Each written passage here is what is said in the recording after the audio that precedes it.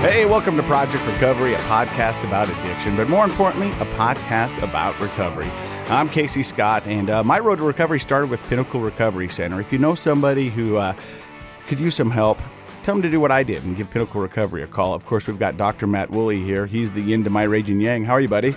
I'm good. How are you doing, Casey? Now, normally we do a check-in with Casey, but when you got Hollywood A-listers in studio, you just you jump past that and you jump right to them. You're like our local A-lister, but when we get the Hollywood A-listers in, that bumps me down to a C. No, B minus. B minus? Yeah. I'll take whatever I can get. But we got Brandon Novack. How are you, buddy? You guys are too kind, too gracious, honestly. You set the bar way too high. Right? Now you expect things out of me. That's not good. That's how we psych him out. Brandon Novack, you might know him from Viva La Bam, the Jackass movies, and more importantly, you're going to know him more for his work in recovery. And you're here doing a big event Saturday night at Pierpont Place. And we're going to kind of talk with you. I'm going to talk a little bit, and we've got Court McGee.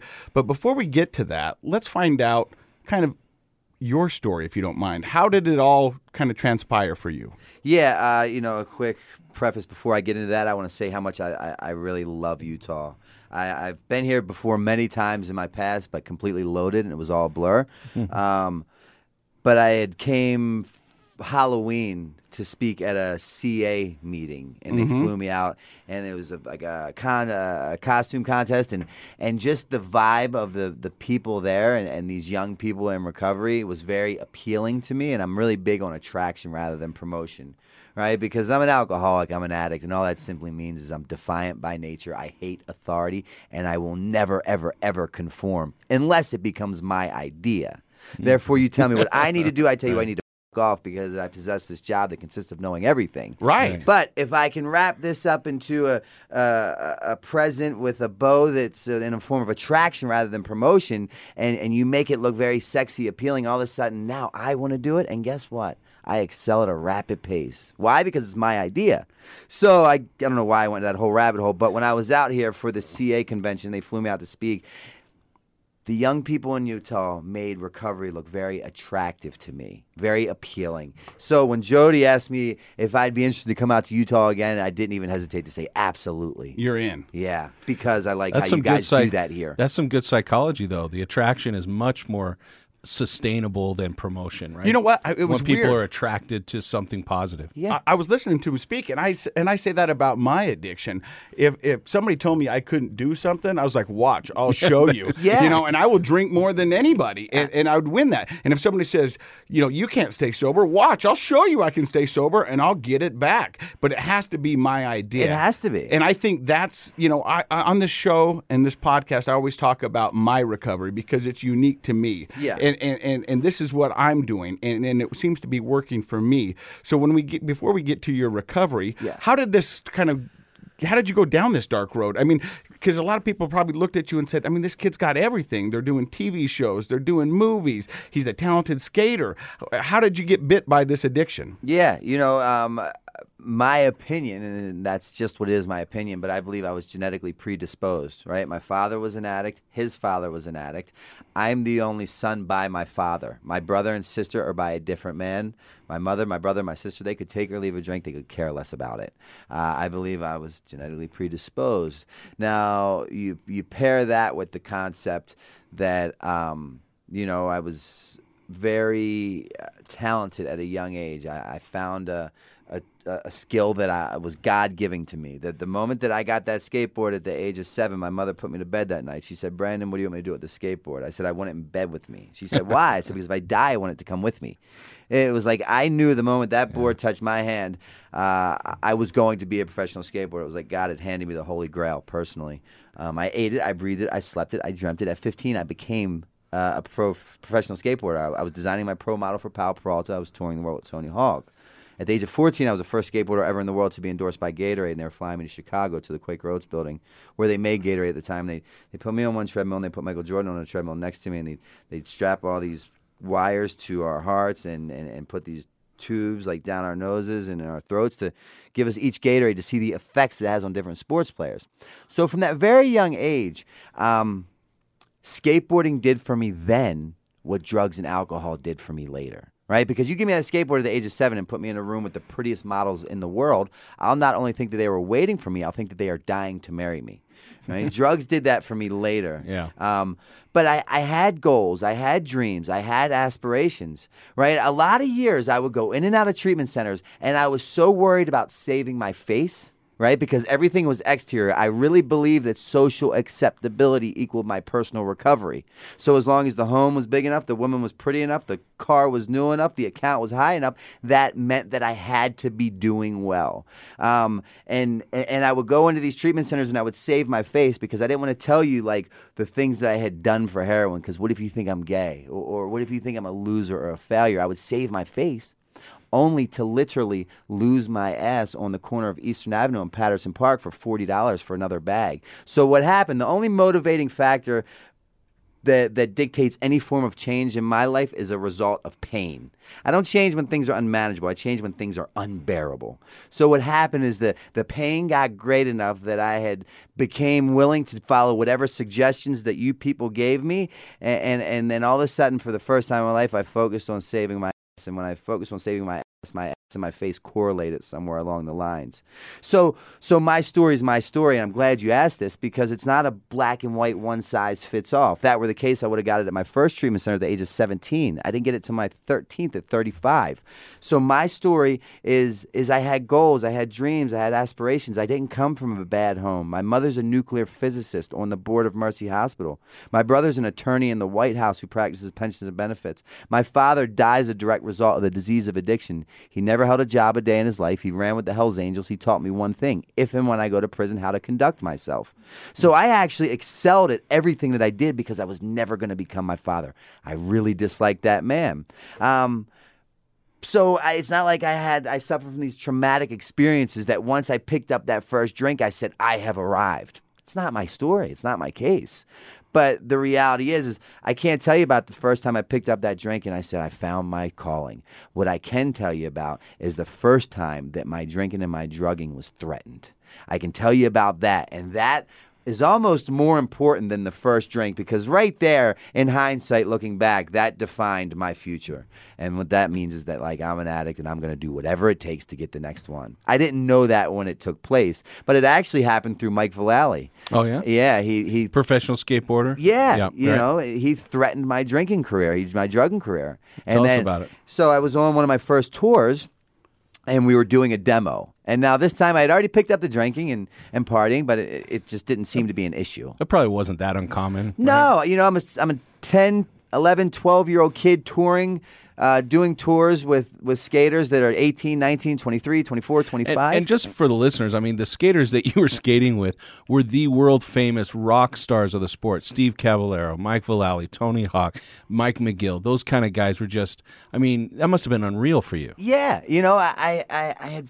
my dream had became reality, and there was really no accountability, right? It's not like I had a boss that I checked in with every day who witnessed or monitored my work throughout the day in an office cubicle from 9 to 5. Yeah. My accountability, my check-in was living in Baltimore. The team manager, the team captain, if you will, lived in Santa Barbara. I'd call him and tell him the new tricks that I learned. And Is that Stacy? No, at this time it was Todd Hastings. Okay. Stacy right. Peralta, own pal. Todd Hastings was the team manager. Right, okay. So that was like my babysitter. Yeah. I didn't have a boss that has said, hey, here's my work, and I made it to work by 8 a.m. I didn't have to be in when the street lights were on. Right. You know, I was raised by the dudes that I ran with, and that was a much better reality than the reality that I had home, because my father was a rather unsavory fella. He ran with the Hells Angels, and he was that kind of guy. You know, probably felt more like a family with those guys you were running with. Right? Yeah, my mother was working her butt off to provide for the family because it was a single mother family.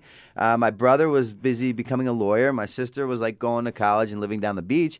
And my mother would take me with her during the days because no one really trusted what my father would do, and anything was subject to happen. So I was raised in a hospital. I would skate in the parking lot, the parking garages all day. I'd just kind of roam around, and they all looked out. You probably knew all the security guards. I did, absolutely. Yeah. They never kicked me out. It was a sure shop for a skate sesh. So you're saying at 10, you're traveling with these world superstars in the skating world, and when you're out there, you're a superstar. And, and so you're hanging with guys 7 to 8 years older than you, and but you're partying with them and hanging with them. Yeah, and so somewhere along the lines, and I can't recall it because it wasn't like my defining moment as an individual in life. I had acquired, a liking for drugs, right? And I remember we were on that tour, and Mike Vallely found me and caught me with a bunch of drugs. He said, "Brandon, get rid of the drugs or get off the tour." So I throw the drugs down the sewer. We finish the demo. I get back to the hotel. I meet a lady at the hotel. She drives me back to the sewer. I fish the drugs out of the sewer. Long story short, I get caught with the drugs. I'm now kicked off. How old were you at that time? That was, I'm kicked off the tour. I'm not kicked off the team yet. That was around 15 going on 16. Vallely, he's from Baltimore too, right? No, he's from Jersey. Jersey. Neighboring okay. state. Right. Yeah, but same kind of East Coast. But he has that kind of big brother vibe to him, right? Yeah. And so now, see, paired with the fact that I possess this job that consists of knowing everything, usually that means I'm the last person to find or realize anything because you can't tell me anything. My delusional alcoholic brain, the very same brain that lies to me in my own voice that makes me believe the unbelievable, tells me the skateboarding world needs me, it cannot go on without me, and I am an asset. Yeah. In reality, the skateboarding world does not need me. It goes on quite fine without me, and I'm a liability, but I'm the last person to realize that because I possess that job that consists of knowing everything. Yep. So now, about 3 weeks into this, I get a phone call from Tony Hawk, my higher power at the time, the guy who's given me a reason to live. He said, "Brandon, we have one of two options we could do with you. We can put you into treatment, you can save your life, and you continue to be a pro skater for PAL, or you can quit the team." Now, from 7 to 15, I ate it, I breathed it, I slept it, I dreamt it. I knew I was going to become it. There was no reason for a school, a plan B, a trait, an option. Like, skateboarding was my calling. And I had arrived. I had achieved my goals. At such a young age. At a young age. It's incredible. I mean, that's all I ever wanted. And the first moment that it was threatened by Mr. Hawk, I didn't have a breath of fresh air in my lungs when I said, I quit. Because what I didn't know then that I understand now is at that point in time and in the continuing career of my drinking and drugging, I shied away from conversations that consist of the words honest, reliable, or dependable because they do not help me get one more. And you'll hear in this brief interview tomorrow at my talk that anything, and I mean anything between me and that next bag, bottle, or pill must and will go, and it's not personal. It's just business. So you're telling the listeners at 15, you're a pro skater for Palo Alto, biggest skateboard companies in the world. You tell Tony Hawk, I quit. Yep. For your drugs. Yeah. But I didn't even realize it. I didn't even realize it. This thing had its grips in me long before I even realized that I might have a problem. Yeah, I bet. And I think that's a lot of people who look back on their addiction and how they used, they lack that self-awareness of what's really going on. I mean, that's a tremendous amount. I was so internally unique. It could never happen to me. Yeah. It will never happen to me. This happens to other people. This doesn't happen to me. I'm a 17-year-old superstar. Absolutely. I can do what I want. I've been successful to this point. There's a method to my madness. And that was even worse, actually, because people didn't really intervene or interject, if you will, because, hey, I had been successful to this point anyway. He knows what he's doing. Exactly. Yeah, he's drinking Gatorade with Michael Jordan. Yeah, hanging out at a steakhouse. When you tell Tony Hawk, I quit, is there any pushback, or does he just go, okay? I don't even remember. I don't even recall. I just remember feeling a sigh of relief. Really? Yeah. I thought you would hang up the phone and go, no. What did I just do? No, because already, and I didn't even think about that until this interview, already at that young age, the abnormal had started to become the normal. Oh. And I don't even know it then. I never even thought about that till just now. I recognize it was very easily recognizable way later down the line. Yeah. Right? When I'm sleeping in abandoned houses, I have a needle hanging out of my arm and I sell my body for a bag of heroin. Then I get the abnormal's the normal. I'm living on the animalistic level. But at that young age, when I still had everything, the abnormal was already becoming the normal because my drinking and drugging was threatened. So at 17, you tell Tony Hawk, I'm out. Yeah. Then where does Brandon go? Well, ironically enough, I turned down his offer to go to rehab, right? Mm-hmm. So now I'm living with my mother and my girlfriend. Tours are no longer being booked. Flights are no longer being scheduled. Video parts are no longer being produced. Why? Because those consist of me having to have those conversations that consist of the words honest, reliable, or dependable, right? And I shy from that because that doesn't help me. So now I'm doing nothing. And one day my mother and my girl come and they said, we have a great idea. I said, what's that? They said, we want you to go to treatment. Now, I had just politely declined this offer from my idol, Mr. Tony Hawk, 3 months ago. But I look at him, and in all seriousness, I say, that is a phenomenal idea. A, I have the time. B, I'm going to report to said treatment center, and I'll report back to my mother and my girlfriend why I'm not those people, nor will I ever be. So you were going just to prove everybody wrong. Yes. Overreaction at best. You simply caught me at a bad time on a bad way and a bad day. Yeah. Yeah. So I go into that facility with a closed mind and a closed heart, proving a point why I'm not buying what you're selling. I'll never drink your Kool-Aid. And so you're kind of going in there and not really paying attention, and you're not there for the right reasons. Oh man, you made great segue into this part right here. I go in there and I'm 17 years old. They put me in my first facility in Baltimore City. It's a Wednesday night. I'm ill as a research monkey. I'm detoxing off heroin. They put me in this big cafeteria, and in this cafeteria, it's completely empty. There's no one in there. They got these big, like, interrogation-style lights shining down in my face and on me. And out of nowhere, this older black gentleman walks up to me. He said, "White boy, what are you doing here?" I said, "Heroin." He said, "How old are you?" I said, 17. He said, "Do yourself a favor and don't turn 18 in a place like this." And as quick as he came, he left. He nor I had no idea the significance of that simple conversation was ever going to have on my life. Going in there for the wrong reasons, focusing on the wrong things, trying to prove a point why I can drink and drug successfully. You know what I could tell you about that gentleman? I could tell you where the 4 teeth were placed in his mouth, because at the time I had all mine. He's black. I'm white. He's 70 to 75. I'm 17. He's homeless. I live with my mother and my girlfriend. He smokes crack. My delusional alcoholic mind, the one that lies to me, my own voice that makes me believe the unbelievable, tells me I successfully do heroin. Thank God that man found the answer for which he's in search of. I'm so grateful that he found it. And right? he was just a resident there? He was in treatment? Yeah. Now, see, I'm focusing on why I don't belong there. Yeah. I'm not looking for the similarities. I'm looking for the differences. Was that a little bit like looking into the future? No, well, to me, it was like, not at the time, right? It was but like, later? I am in the wrong place. I don't belong here. Okay. You know, you're insane. All you people were insane. I'm not that guy. I'm a 17-year-old white kid from the suburbs at the time who just got off a tour with Tony Hawk, hanging out with Michael Jordan. Yeah. That's what my alcoholic mind tells me. Gotcha. Right? I'm so internally unique. I'm so different that can never be me. That's crazy, because I had a similar experience when I was in my rehab. The second day I was there, I called up my mom, and I said, "Mom," and people have heard this story, but I want you to hear it. I called my mom and I said, "Mom, I'm in the wrong place." And she goes, "What do you mean?" I said, "There's people in here for meth and heroin. I'm here for Bud Light." Yeah. You know? And she Totally. goes, "What are you talking about?" I said, "I'm just Bud Light." And she goes, "Son, you're in the right place. Addiction is addiction." Yeah. But I started, I mean, in the early infancies of rehab, I wanted to justify that I wasn't bad like everybody else. 100%. That I was different, that this is just a mistake. Yeah. I don't belong overreaction. here. Yeah. Absolutely. I mean, and that happens over and over and over. Well, you said 13 times for you. Yeah, well, yeah, but I didn't have those experiences where I felt different at all 13 times, right? Because throughout time, my disease progressed, things got much worse, right? And I had ran out of options, and resources, right? No one was like really running to help me. Like you said, eventually the pain got high enough that you started to make some changes. I became willing to do what? But how long did that first treatment experience last? Like, that gentleman kind of came and thought he was helping, but you saw the opposite. You saw proof that you shouldn't be there. How long were you in that treatment center? Well, I stayed in that facility for 30 days, but what that man did is he planted the seed. Yeah. He planted the seed, and here's how that story plays out real quick, if you will.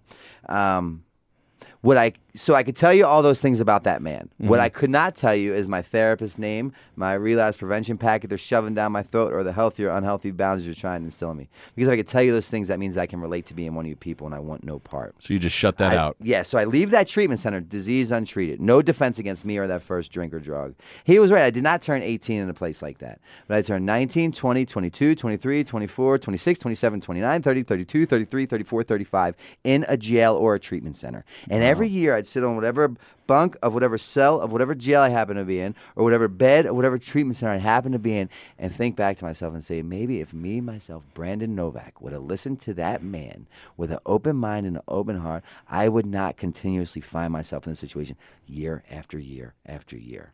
That was such a profound thing that he did, and at the time I laughed it off. Yeah, that's powerful. And there's other parts of my story that doesn't make sense for me to tell it here, where that guy is all I think about. Yeah. You're listening to the honest, real truth of Brandon Novack, and you're listening to Project Recovery. We'll be right back.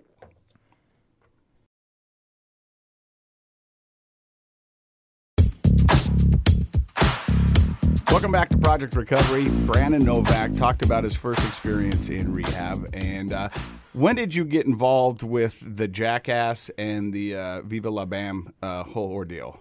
So I go from being that pro skater to then like deciding that it makes more sense to shoot heroin than pursue my dreams of skateboarding. So I give that away.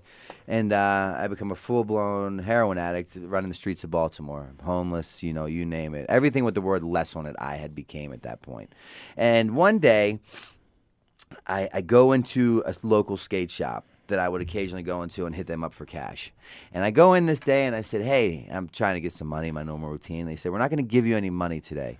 But Bam Margera was here with the Toy Machine team at the time, is who he rode for, doing a demo yesterday.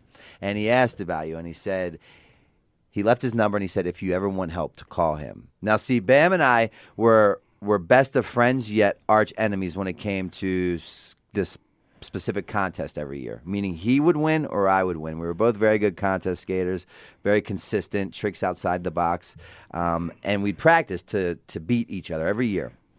And this year he goes to the contest, and I don't show up. And my mentor, Bucky Lasik, who's from Baltimore as well, who got me sponsored by PAL, was there. And Bam went to Bucky. He said, where's Novak? And Bucky said, he's on heroin. And Bam was like, what's that? Such a young age, has no idea what that is. Fast forward to Bam excelling. Bam now creates the CKY videos, which he makes his first millions off of. Then that segues into the Viva La Bams, then the Jackass. Finally, I go into the skate shop to try to get some money. They say, no money. Here's Bam's number. Call him if you want help.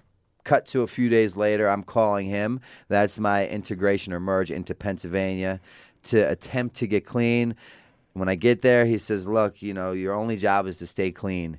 If you could stay clean, meaning to him, because they couldn't grasp the concept of addiction. They have no idea. He was just trying to help his best friend out. And what clean to him was no heroin, no pills, nothing that would make me steal or fall asleep in the middle of a conversation. But drinking was totally fine, and cocaine was fine because it was socially acceptable. So as long as I stayed away from the downers, which would make me steal, do all that stuff, I could be on the TV show, I could have a car, I could use a credit card, and I could actually get paid from the show that I was on. So that was my... And how long did you do that for? I'd say the TV, it's probably about 4 years. 4 years, and in that time living there, so we would be filming all the Viva La Bam episodes, and then we would go out after we were done, after we wrapped for the day, and we'd go to a restaurant bar, and there'd be a table of cast and crew of like 40 or 50 people, one big table, and Bam was always very intrigued and interested in my stories that involved heroin and the positions and places they put me in and the people that it involved. So he would always have me recite these stories. And when I would be telling these stories in these bars with like 40, 50 people, you could hear a pin drop. And Bam said, the rules have changed. I said, what do you mean the rules have changed? He said, what you're going to do is you're going to write a book. Now, I had not graduated high school, was not kindly asked to leave the 10th grade for drugs and alcohol, go figure. I have no GED. I get my GED in prison after my first book is published, but that doesn't contain to this story. But I don't know how to write a book. He said, no, you're going to write a book. I am to see you with a pen and paper in your hand 24/7. That's your new job. Yeah. I don't care if you're writing or not. You have to have a pen and paper in your hand. The only time you don't have to have it in your hand is when you're sleeping. The moment that I don't see you with that pen and paper in hand, you're going back to Baltimore. That's it. Right? And I said, well, how do you write a book? So I go to my co-author, which is a gentleman by the name of Joe Franz. I said, how do you write a book? He's a real smart guy, letters in front and behind his name. Mm-hmm. He said, a book's generally written in 12 chapters. Mm-hmm. So I said, okay. So I pen and paper wrote my whole first book. And I started my book out. I like books. I'm a big reader, and it has to come out with a bang. It has to start heavy and grab my attention, or else I'm bored. So I started my book. The very first chapter was my last day doing something I swore that I would never do to obtain money to get drugs. And then it starts there. Then I get into rehab. I meet my therapist. My therapist takes me from 16 years old through conversations to the day that I walk out of treatment. And one day I go to him and I said, I think I'm finished. And he gives it, I give it to my co-author. He's like, wow, you actually did it. Bam gets me a literary agent through his publicist. They get a literary agent. They shop it around. The book gets sold. I become a published author who then becomes a New York Times selling author who had written a book on addiction. But what I forget to mention is that I wrote that book while on a large amount of cocaine and wine. So it's like, so you think I wasn't humble enough before to come into a treatment center and say, okay, maybe I don't know what I'm talking, maybe I don't know what I'm doing, but you seem to, so can you help me? Pair that with professional skateboarder at the age of 16, touring the world with Tony Hawk, hanging out with Michael Jordan, have now been in movies that break box office records several times over, paired with the fact that I'm a New York Times selling author who's written a book on addiction. My delusional alcoholic mind said, I just wrote the big book of Alcoholics Anonymous. Meanwhile, I wrote that on high on cocaine and wine. Do you really think I'm going to come into your facility and listen to you tell me I need to work those 12 steps? You've lost your mind. Because you've got the Midas touch. I'm saving people's lives. I'm literally receiving hundreds of thousands of pieces of mail from all over the world in different languages, no exaggeration. And they're saying, Novak, I read your book. I didn't want my story to get as bad as yours. I have 30 days. Novak, I read your book. I understand when my daughter picks the bottle over coming to have dinner with me on the weekends. It's not that I'm a bad mom. It says she suffers with the disease of addiction. I believe I've just solved the world's addiction problem. Paired with the fact that I possess that job that consisted of knowing everything, paired with the fact that I hate authority, I will never conform unless it becomes my idea. Good luck. In some ways, maybe all that success was not a good thing for you? Well, it wasn't at that point in time, but if you want to cut to the present day, right? And that's not to say that there's real... I mean, that was evidence that what you were doing was helping people. Like, it sounds to me like you probably had... I could tell by the look on your face change when you're talking about that. There's some satisfaction there. There's some, I don't know, pride in that you were helping people, but... is that dichotomy of I'm helping people are giving me positive feedback, I've done something really good, but then I could tell that you're also thinking, I'm better than everybody. I know more than everybody. Yeah, my disease told me that. Absolutely. I'm not like you guys. This is the final confirmation that I'm not like you guys. Yeah. Like you addicts. Did you feel like a false prophet, I guess? Big time. You know. You'll see, if you see the tomorrow at my talk, I play this 6-minute video before I come out, and part of it is me on a tour bus crying uncontrollably as Bam's holding me. And the reason that took place is because I would get off this tour bus and people would be handing me books of copies of Dream Seller to sign in different countries, and I don't understand why people would put me there when really, if you really knew me, when times get tough, I revert to standing on Eastern Avenue in Patterson Park, letting anybody buy me for money to get. You know what I mean? Yeah. Like, I'm that guy. So it's and that was all unresolved. I mean, you were living a double life. Yeah, it was the way. And the saddest thing was I didn't want to use. I didn't. Most of the time, I really didn't. But I couldn't not use because my disease. I don't know the disease from which most people possess, but the disease from which I possess. When that thing jumps, I say, yes, sir. How high? Mm-hmm. I don't have the privilege to say, you know what? I'm going to sit this out because it does not seem like a good career choice for me. That's not the disease. And I keep my story very upfront, very graphic, and very descriptive because the moment that I forget where I come from, I will return. Yeah. That serves as a real grounding issue for you to be able to be that graphic. I keep my past married to my present because the moment you that don't I want to forget that. Then all of a sudden I take credit for these things, right? And now there is no higher power in my life. And ultimately what happens is Brandon becomes Brandon's God. Brandon only sponsors Brandon, and Brandon only attends Brandon's Anonymous. And then for the life of me, like I'm getting buried in that plot that my mother had bought me 8 years ago. You know what I find interesting about this is that you say you wrote this book and you changed lives.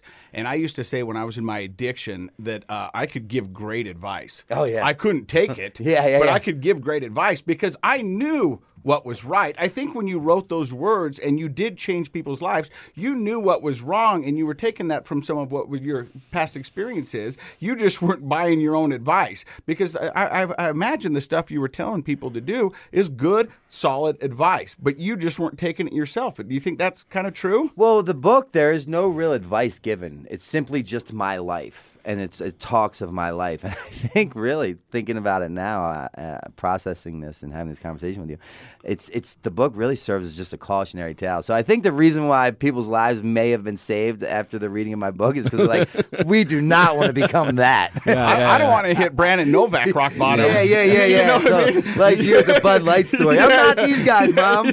I'm not Brandon Novack. Hey, my life got bad, but didn't get Brandon Novack bad. Yeah. Well, see, and then that'll happen. I'll go to treatment centers. I'll go to these events that I throw, and I'll tell my story, and people will put their hands up, and they'll say, my story wasn't as bad as yours. And they'll use that as a justification as why, like, maybe they don't belong. And I always say, I counter that with, my story was not as bad as my story either in the beginning. Right. In the beginning, it was not as bad as it had turned out to be. Yeah. So we've talked about some of your highest highs, running next to Michael Jordan, breaking box office records. We've also talked to some of your lowest points. When did you go to the 13th rehab, and what made you decide to do that? May 25th, 2015. So almost like 2.5 weeks ago to today. To date, I walked into my 13th facility. My worldly possessions, everything I owned, consisted of the clothes on my back. I had a bag that held 8 scarves, 2 jackets, 3 socks, 1 stick of deodorant. That bag doubled as my pillow.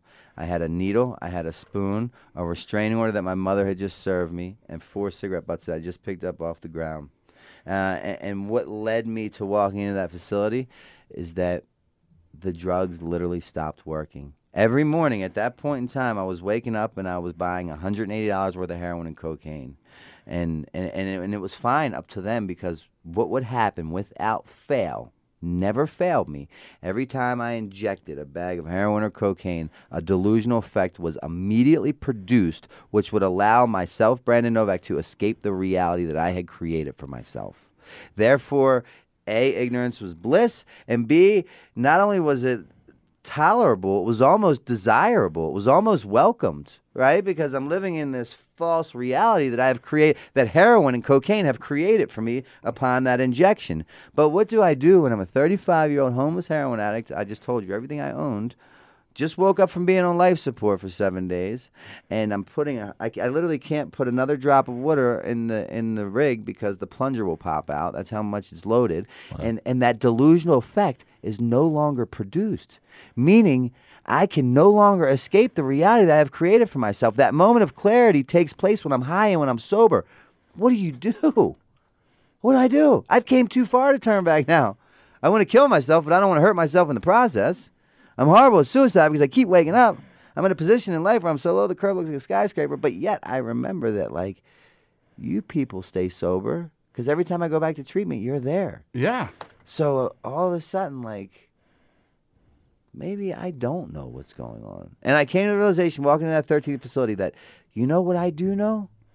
Is that I don't know. I say that often. At 45, I thought I'd have the world's answers. And I realized at 45, I don't have any. The longer I stay sober, the less I know. Right? Really? One thing I want to clarify. Did you go into that 13th facility of your own accord, or did somebody take begging you? and pleading? So that's begging. How different is Gift that than of all the other? desperation. Yeah. I had became willing, became my idea. Right. I had met the God of my understanding as a direct result of that gift of desperation. If you would have told me to do. This is I have to be like family oriented on this show, but if you would have told me to do anything, I would have been more than happy and willing to do it. Why? Because like it would promise me a couple more hours of sobriety. I was willing to, and it was my idea. And guess what? I've excelled at a rapid pace. God willing, in a few weeks, I'll have 4 years sober. I have not had the desire to pick up a drink or drug one time in my sobriety.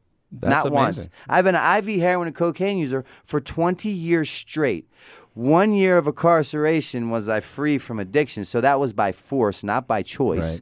24 years, smoked, sniffed, drank, and ate. You name it, I did it to try to lift myself of the desire, rid me of the obsession to use. I'd moved to Amsterdam, I'd moved to Finland, I had moved to Paris.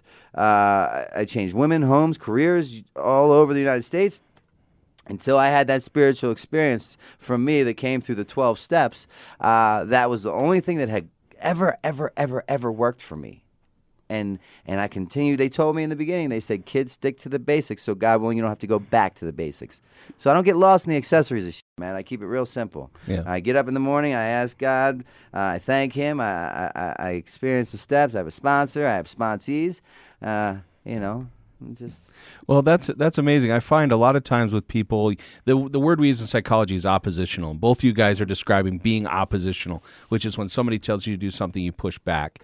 But what I've also found is that when a person can flip that a 180, and when they, like you said, make it their own idea, or when they're dedicated to a cause, then they become some of the most determined, hardworking people that create some amazing things in their lives. And it sounds to me like it wasn't until you had done that flip in your mind, that 180 in your mind, that now you were on the other side. You were begging to get into there, begging to get the treatment and now you've excelled at that. Yeah. And all of a sudden it became very attractive, very appealing. And I've said that forever about people who skateboard. You watch these kids skateboard and they'll do a trick 1,000 times. I've watched some of my kids in the driveway do a trick 1,000 times until they get it. Yeah. And that's impressive. That's that determination. Yeah. And when you can focus that on something that changes your life in a positive, healthy way, it's the same principle as skating.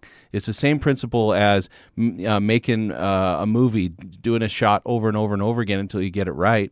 But now you had it focused on yourself. Yeah, and so now what my life looks like today, right? And all from me just getting out of my own way, right? I take no credit for anything, but now like I just quit smoking October 4th, right? So I'm smoke free. I don't even smoke cigarettes. That's great. I just ran a 5K. I'm in the gym 5 days a week. I work out with a trainer 2 of those days.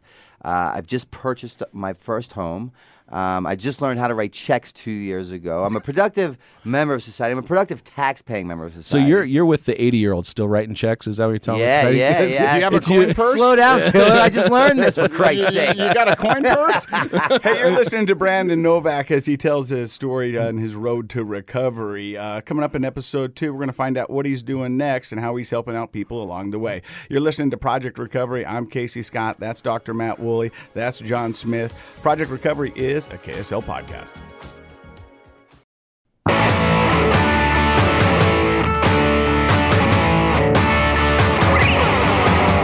Welcome to Project Recovery, a podcast about addiction, and more importantly, a podcast about recovery. I'm Casey Scott. This is Dr. Matt Woolley, and for the second episode, we've got Brandon Novack in studio, and we've been kind of going through his story. And what I've taken away from this so far is that I think I'm a lot like you in this sense that it's all or nothing. If I'm going to do drugs, if I'm going to do alcohol, I'm going to do it all the way. If I'm going to do sobriety, I'm going to do it all the way. Do you think that's accurate? Absolutely. You know, like I was talking to you before we ended the last clip about, like, I go to the gym 5 days a week. I had to get a trainer, and, like, I'm just full on into this thing. Like, I can't just go today and maybe go next week.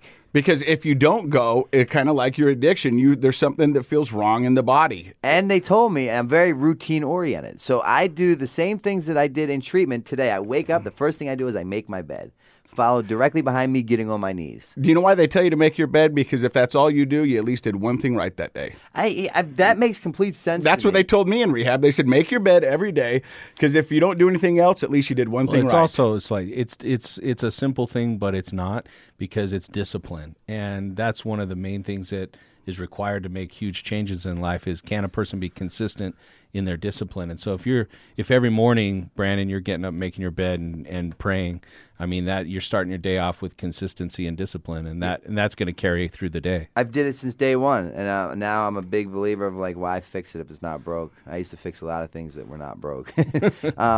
And now I can tell you, if you came into my house 3 or 4 days in a row and the bed consistently was not made 3 or 4 days in a row, problems are coming. They are. Okay. It's something very simple, yet so profound. I don't want to know what it is. I don't want to figure out what it is, but it is. It is. It's an indicator. Yes, a sign. It's a sign.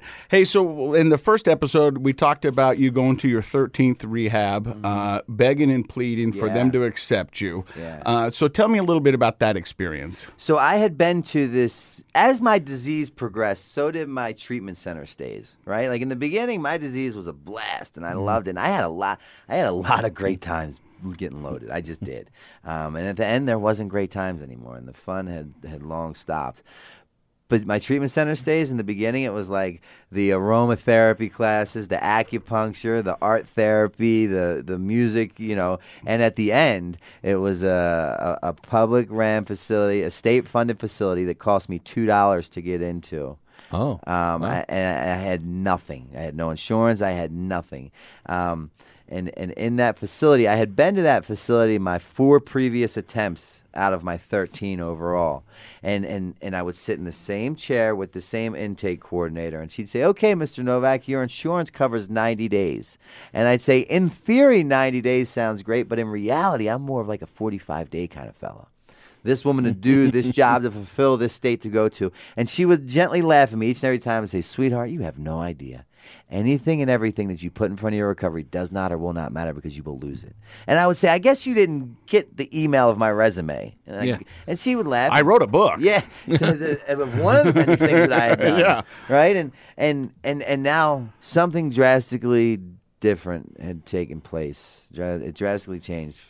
I'm sitting in the same chair with the same intake coordinator. And finally, for the first time in my life, I had been demoralized in just such a fashion from drugs and alcohol. I've been beaten in that state of reasonableness that I'm sitting in this chair, and she comes at me with the same offer she had given me 4 previous times. And when she gives me that same offer, I cannot even come back with a counter offer, because if I say no, it entails an explanation. All I can simply do is nod my head yes for the first time, and thank God for this. I was beaten speechless by my disease of addiction. I couldn't even talk. And thank God for that. And she said, "Sweetheart, you're in no condition to do your intake. Get up to detox. I'll see you in 4 days." And I get up to detox, and there's this 19-year-old, very happy-go-lucky tech worker. And he said, "Mr. Novak, you're back." And I said, "Aren't you a genius? You don't miss a beat, do you, boy?" And he said, "I didn't get into the story. It's not really appropriate for this avenue, but I had got robbed before going into that facility, and when I got robbed, they literally ripped my clothes off, and I didn't have underwear on at the time, so I was completely exposed, and my clothes were tied on by a shoestring. And I get in there, and this 19-year-old tech, "Mr. Novak, you're back." And I see, he said, "I'm sorry to inform you, but your clothes are not rehab oriented. You need some underwear, you need some sweatpants, you need some slides." And now I told you all I own is 8 scarves, 2 jackets, 3 socks, and 1 stick of deodorant, a needle, a spoon, and a restraining order, and 4 cigarette butts. And I also remember you guys telling me a grateful addict will never use again, a grateful alcoholic will never drink again. And I was never too grateful because the pain had never became great enough. Now, go figure, the pain has finally done its job. I'm begging for that one more chance. And I tell him, I said, I don't have those clothes, right? My disease does not allow me the ability to own those underwear, or that my life is consumed by the getting and using and finding ways and means to get more. I don't wash underwear and shower. Are you kidding me? The abnormal has become the norm. I'm living on an animalistic level. He said, "Come downstairs to the basement. We're going to go to the donations room. We're going to see if we can find you some used underwear." All right, so let me give you a snapshot of my life. My mother's a nuclear physicist. My brother's an attorney in the White House. My father died as a direct result of why I hate addiction. First skateboarder endorsed by Gatorade, hanging out with Michael Jordan, touring the world with Tony Hawk, designing my pro model. I have a private tutor that flies with. In these movies that break box office records, New York Times selling author who's written a book on addiction. On the flip side of that coin, I've now just walked into my 13th inpatient facility. I've lost count of outpatients and detoxes. I've been medevaced to 4 different hospitals in 4 different states from 4 different overdoses. My mother now has simply went to God and said, "God, please cure him, please kill him, or please kill me. I can't take it anymore." She has sold 3 homes to financially pay for me to go to 2 different treatment centers. And I stand in the basement of a Catholic Charities rehab, a 35-year-old homeless heroin addict, as this 19-year-old tech thumbs through these boxes looking for a pair of 2nd, 3rd, 5th, 10th hand used underwear, and I'm praying to God that he finds them. How did I get there? I had goals, I had dreams, I had aspirations. I was not going to become this. No way in hell was that no. I couldn't. I still can't wrap my head around it. And 2 very imperative things happened in the basement as he's looking for a pair of used underwear, and I'm praying to God that he finds them. He doesn't find the used underwear, but what he finds is a pair of size 40 women's sweatpants with no drawstring, a woman's tank top, and a pair of size 13 Jesus sandal. I'm not a woman, and I don't wear a size 13, but 2 very imperative things happened in the basement of that church. I came to the realization that what I do know is that I don't know. And my very best thinking leads me to this place time after time. right? So there goes that job of knowing everything, which was a big crux for me. And the second thing, right, I tried everything to remove the obsession, lift me of the desire of drinking or drugging. Didn't want to do it most of the times, but had no say-so, and if I did or didn't, it calls, I answer. The pain had become great enough. I had met the God of my understanding in the basement as he thumbed through those boxes, a direct reform of that gift of desperation. And all of a sudden, like, I had that spiritual experience, my first of many, and they had already started happening way before I walked into treatment, but I didn't see them then. I recognize them now. And then I take the women's clothing and it gets me. I go upstairs and I get a shower. I get that Baltimore City smell off me, and I had never been so excited to put women's clothing on in my life. And I successfully completed that 90-day treatment center stay. So you stayed for 90 days. 90 days. They couldn't even keep me another day, literally 90 days to the day. In that 90-day treatment center stay, go figure, the only thing I had never tried were those steps. That was the only thing I never tried. And I can't even think of something now to myself, coming up on 4 years sober with some knowledge in my head, to say, how could I have a glass of wine and it turn out different? I'm telling you, I had tried everything. And I'm a pretty intelligent individual. That was the only thing I hadn't tried. The willingness had appeared. The pain had become great enough. I get a sponsor. By the time I left on literally 90 days, they didn't cut me at 87. They cut me at 90 days. At the dinner time on my 90th day, they could not have kept me another day. I had got a sponsor, and I had experienced 8 steps. I was on my 8th step. I was making my list. And what I learned in that treatment center is that a lot of things, but the things that I always keep near and dear to my heart is that my mentality creates the reality for which I live in. Right. And if I change my perception, I can change my world. And that my defects, the biggest defects in my life, have now become my biggest assets with that shift of perception, attraction rather than promotion. Because right now we're not in an epidemic, we're in a pandemic of the opioid addiction. 192 people, I believe, today in the nation will die solely as a direct result of an opioid overdose. We're not even talking about just addiction as a whole. It's worse than the Vietnam War. It's worse than the peak of the AIDS outbreak.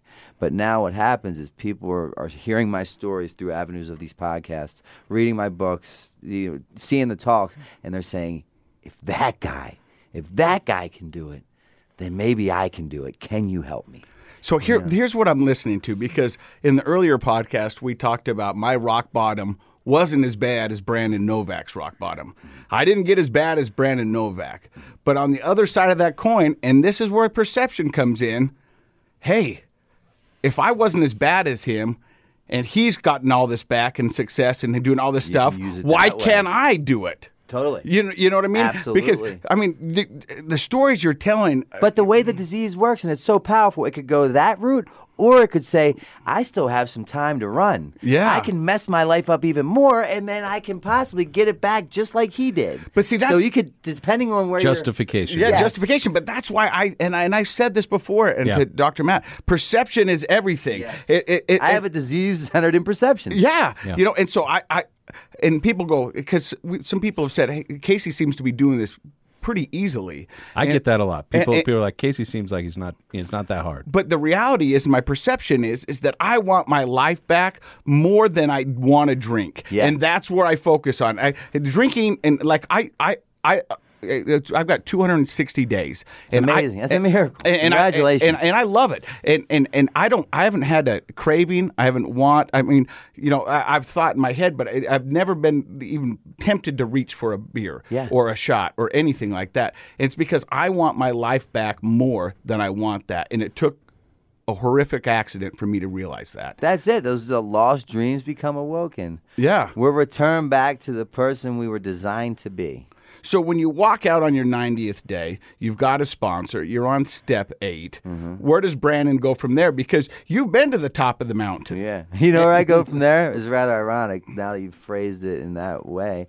I went from there directly to a sober living house, where I was paying $165 a week, $660 a month with bunk beds in each room. I got a job. I didn't get a job because my pride would not allow me to get a job. But my manager and my assistant, they had secured me a job before I left. Because I would always say I would do lip service. Yeah, I'll get the job. And I just don't get the job. My pattern had dictated that's my MO. So what they did was they got me a job and I accredit this to being the foundation of my sobriety. A lot of things, but this was very imperative. At a breakfast lunch diner, very similar to the one we ate at today, called Mary Ann's in Levittown, Pennsylvania. Levittown's a very blue collar town. There's not much going on there except like recovery, and I'm washing dishes for $6 an hour next to a 14-year-old kid at 35 years old. Wow. That's where Brandon went from there. Instead of looking over and seeing Michael Jordan, it's a 14-year-old kid and you're making $6 an hour. Yeah.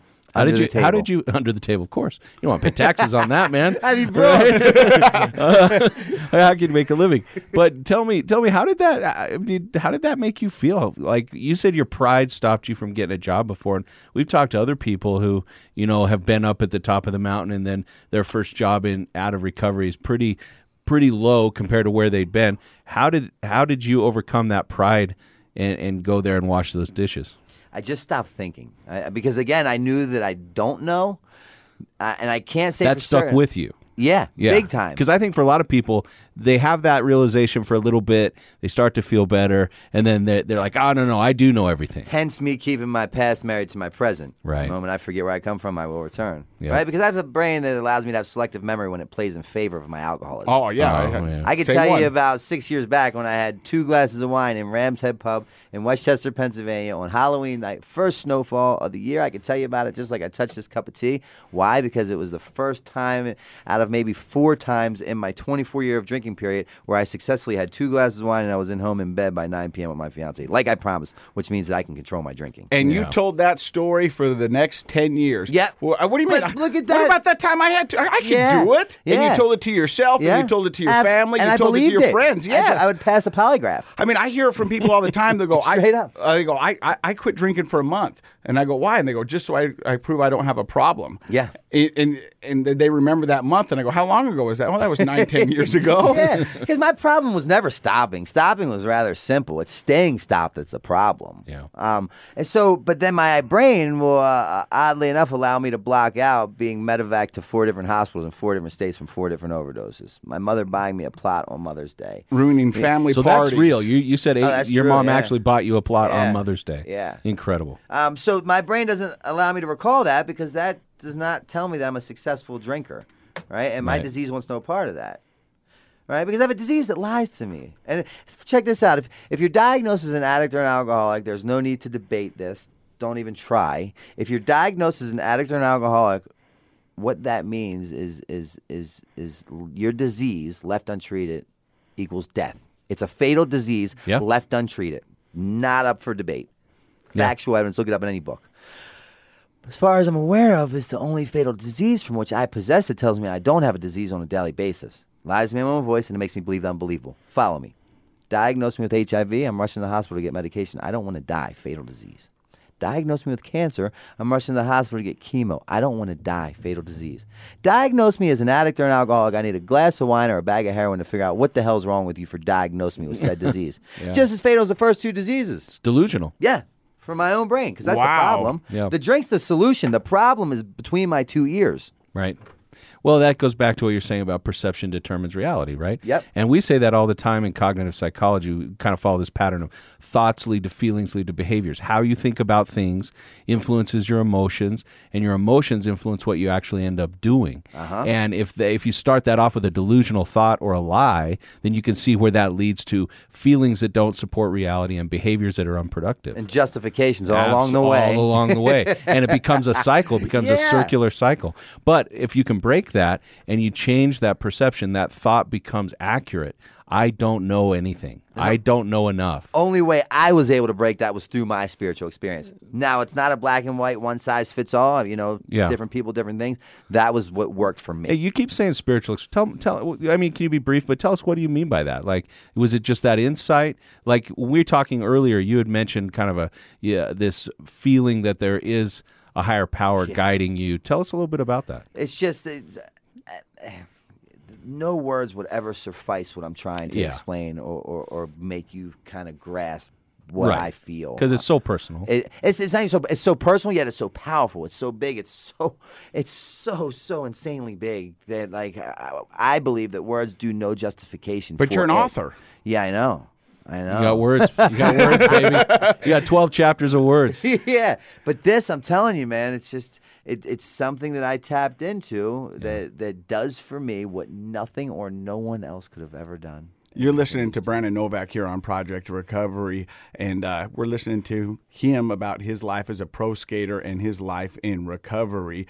Coming up, we're going to find out about him standing on the stage with Jack Osbourne and what his life's up to now. You're listening to Project Recovery, a KSL podcast.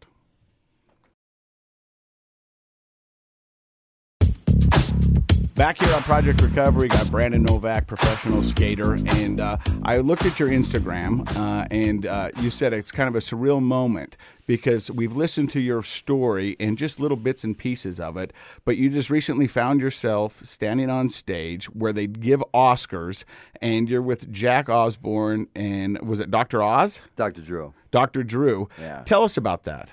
Well, it's just ironic how the world that I live in and the power of the universe can ultimately, come full circle. And I'm going to give you another instance before I get into that. Drugs and alcohol were my answer to everything forever. Then they became my problem to everything forever. And now, ironically enough, my answer, which became my problem, is now my answer to everything again, and I don't even partake in it. Right? Like I write books that are surrounded around it. I work in the field that's created around addiction.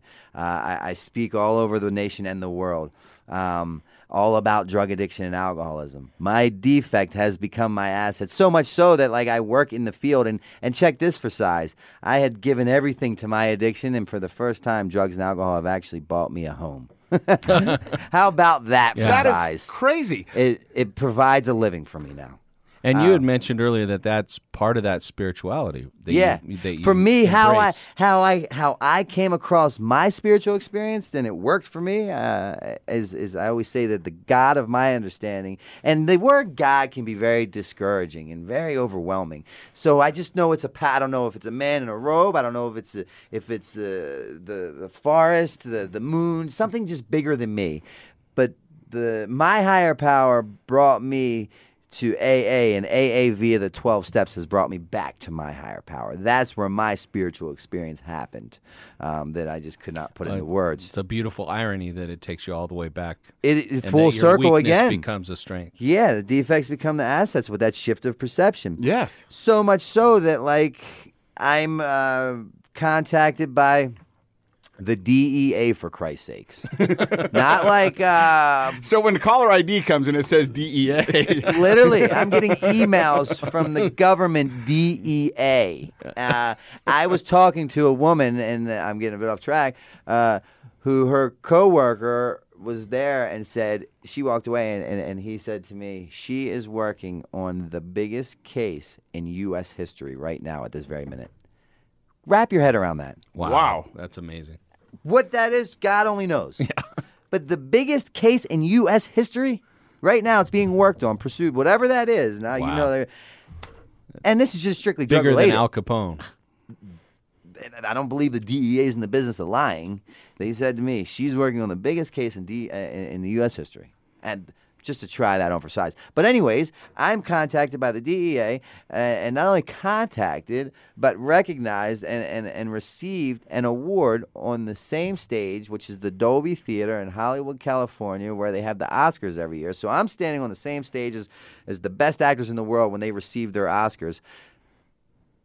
But my picture looks like I'm on the best stage, the biggest stage where the best actors go to get their Oscars every year. I'm standing on the same stage with Jack Osbourne and Dr. Drew, receiving an award on my efforts in what I'm doing to combat the opioid epidemic that's taking place in the nation. To me, that's bigger than an Oscar, to be honest, because that you're doing one of my proudest moments. Yeah, that's ever. You're doing something for so many people. An Oscar is entertainment, and that's a great achievement. But I mean, that award to me touches so many people's lives. It represents what we need in this country to get past this opioid epidemic. And this is that guy whose mother bought him a plot. This is that guy who people took life insurance policies out on. This is that guy who walked into his 13th facility just waking up from being on life support for 7 days. This is that guy that was deemed unhelpable or unfixable, a 20-year IV cocaine and heroin user consecutively, minus the 1 year due to incarceration. So that was by force, not by choice. So that just goes to say, if that guy can do it, I'm no different than anybody else. The steps that I've taken, the knowledge that I have retained is free and it's open to the public, right? They're not giving it to the cool kids in the bathroom. Like, it's not a secret society. If you want what I have, do what I do, and you can get what I get. Absolutely. You know what I hear is, I think a lot of people go, Brandon Novack, he's been next to Michael Jordan, worked for Tony Hawk, had homes in Paris, all over the world, and he must have got some sort of special treatment from some expensive rehab. No. He must have, they must have really taken extra care of this guy and shown him the path. But you told me your last rehab, your 13th, it took you $2 to get in, and you stayed 90 days. 90 days. And you went to the 12-step, and that's what resonated with you. And lived in a sober living house for 1 year. Lived in sober living for 1 year. Washed dishes for $6 an hour. Yeah, got a promotion from there to waiting tables. And then now you're traveling. Opened my first checking account. I got my first ever. I walked in that 13th facility with the 8 scarves, 2 jackets, 3 socks, 1 stick of deodorant, the needle, the spoon, the restraining order, 4 cigarette butts, and a passport. That was my form of ID. One of these things is not like the other. Yeah. But I walk in, and that was the only form of ID I had, and they took me and they got me welfare insurance. They got me welfare. I got $160 every month for groceries, and then they took me to get a. My sponsor taught me all these things, and he said, I went to a bank, and I opened up a debit card. Yep. I opened a debit card that turned into a checking account, and I was putting money in off of the money that I was making from washing dishes, waiting tables, and then I said, I never had bad credit. I just had no credit. I said, I want to get a credit card. So I went to the bank, and I opened a pre-secured credit card. Pre-secured credit card turned into a credit card after a year. On my 3rd year. So then I lived in that sober living house for 1 year. Me and 2 guys from that sober living house decided we were going to get our own place. So we split an apartment, all 3 of us. I lived with those guys for a year. Then I decided I was ready to have my own place, and I moved from there to my own place. All that time, a pre-secured credit card has turned into, it's still a pre-secured credit card, but I'm paying it, I'm gaining interest, I'm gaining credit, and then I get my own place. Now I'm building my own renter's credit because my name's on it. Yeah. And then on my 3rd year, I bought a home. I became a homeowner, and now I have multiple credit cards. I have a home. I have a productive job that allows me. So let me ask you this. How did you get back into what you're currently doing now, which is touring the nation and the countries, talking about recovery? Completely unbeknownst to me. I am not clever enough to paint this picture for what you guys see me in. Left to my own devices, I'll put this whole room into a needle and shoot it up. I've seen me do it. I'm living in that recovery house, $165 a week, $660 a month. I'm washing dishes for $6 an hour, and one day my phone goes off on a private messenger, and they said, "Hey, this is a fellow by the name of David Golaski. I work at Banyan Treatment Center in Florida." And I said, all right, that's cool. Now, I had never did a treatment center like that. My treatment centers were always, you go to detox, and in detox, then you live in the same building for 28 days. 28 days and you go home. Florida model treatment's a little different. Step downs and whatnot. And he said, I work for a facility in Florida. Would you be interested in coming here and speaking to our clients? And I said, absolutely. He said, when would you want to do it? And I said, well, the reality is during this conversation, 3 people's lives have been taken by the disease of addiction. So if it were up to me, I'd come yesterday. He said, all right, let me see what we can do. We put a whole, then he calls me a couple days later, and he said, all right, here's your date. We're going to fly you in. So they fly me in, and they show me everything, right? They give me a tour of all the facilities, and I'm like, this is rather extreme. Are they about to ask me for a donation? Like, I'm here to just tell my story. I'm a dishwasher. Yeah, exactly. I'm still living in that recovery house. And then the next day, they do some other things. And at the end of it, I said to David, now I'm good friends with a guy named Chris Herring. Chris Herring travels the world, played for the Boston Celtics, the Denver Nuggets, kind of does what I do. He does what I do, kind of on a bigger scale. And I said, I want to do what Chris does. And to put that in a form that you might be able to relate to, it's like in the Jackass world, I'm the talent. They fly me in, I film my scene, and I leave. But there's a whole team of people to make that happen. You get the permits, you get the location, the flights, the hotels.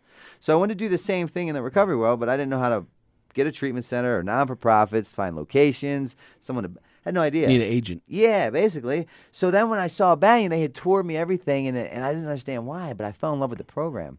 At the end, I said to David, hey, I'd really like to do this, and explain that to him. He said, I don't know, talk to the owner. We're going to go to dinner with him. And this is the day before I flew. I was flying out the next morning. We go to dinner, and I say it to the owner, and he said, we didn't fly you here for anything. So they already had this plan in place, unbeknownst to me. I didn't have any idea this world existed. They say if you love what you do, you never work a day in your life. I scored that 1 billion times over, and I didn't even try. I literally tripped into this. Yeah.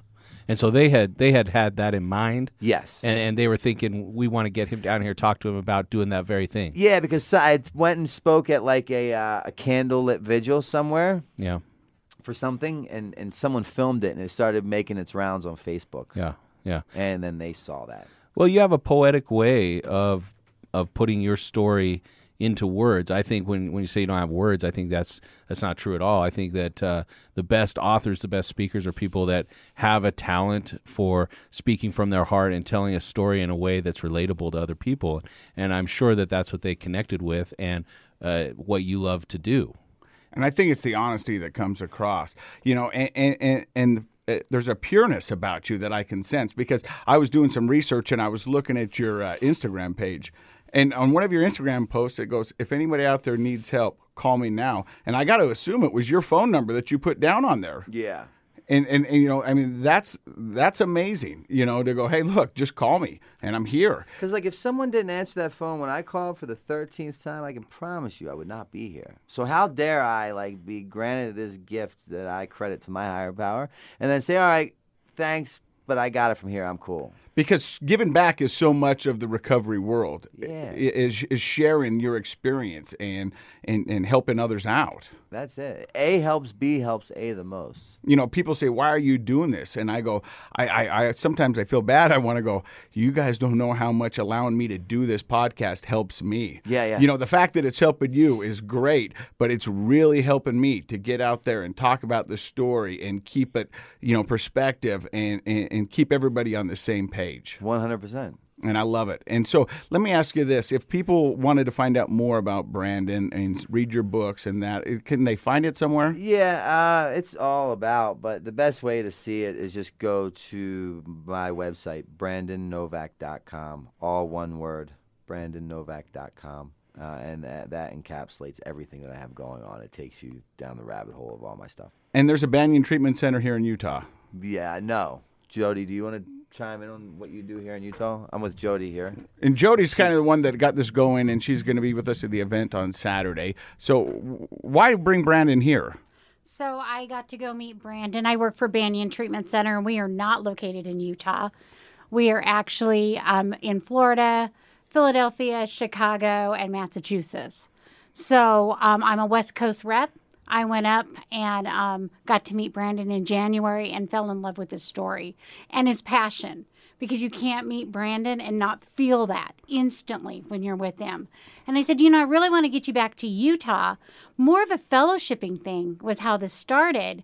And, I get that we get to focus on overdoses and suicide, but fear never once got me sober. I celebrate 17 years of sobriety on the 27th of this month. Congratulations. Yeah, Thank that's you. impressive. And I was told 17 years ago that I was never going to get sober. I'm a meth addict, I'm an ex-con, and I had no hope, and I'd lost everything. And what I've gained in recovery is everything and so much more. And so I got a group of people together. Brandon jumped on the opportunity. I asked Court McGee, hey, Court, will you support this? He goes, no, I don't want to support it. I want to be a part of it. Nice. That is so awesome. And I went, and then Casey, what can I do? I want to be a part of this. And so next thing I know, the miracle of recovery is happening without any effort from me. And it's all coming into place. And we get to do this amazing event tomorrow that's free to the community that shows that we don't have to do this alone. Awesome. That hand in hand, this is how we get sober. Well, thank you very much, Jody, and thank you, Brandon. Real quick, any last words from you, Dr. Matt? The thing that keeps coming to my mind, and listen to everything that we've talked about today and the good energy that's been here in the room, is that, we were kind of joking around about, at least my low wasn't as low as Brandon Novack's. I hope that people will start thinking, I hope my high can be as positive, my recovery can be as positive as Brandon Novack's. I think that's kind of the whole story here, is we want to focus on that, like Brandon was saying, recovery, it can be for everybody. You don't have to have anything other than that shift that's changing your perception, and I think that's the powerful message that I'm walking away with today. Yeah, I agree. I mean, I could tell you this from wholeheartedly, from everything in my heart. The sobriety has given me everything that drugs and alcohol ever promised me. I've never been so happy in my life, and I feel like today's day and age, like being sober is what all the cool kids are doing. Like I go out to a lot of events, musics, and I never rarely get offered a drink, but sometimes on the rare occasion that I do, and I turn it down, they find that very admirable, and they're like, "Wow!" Now they're intrigued, as opposed to shunning me and saying that's weird.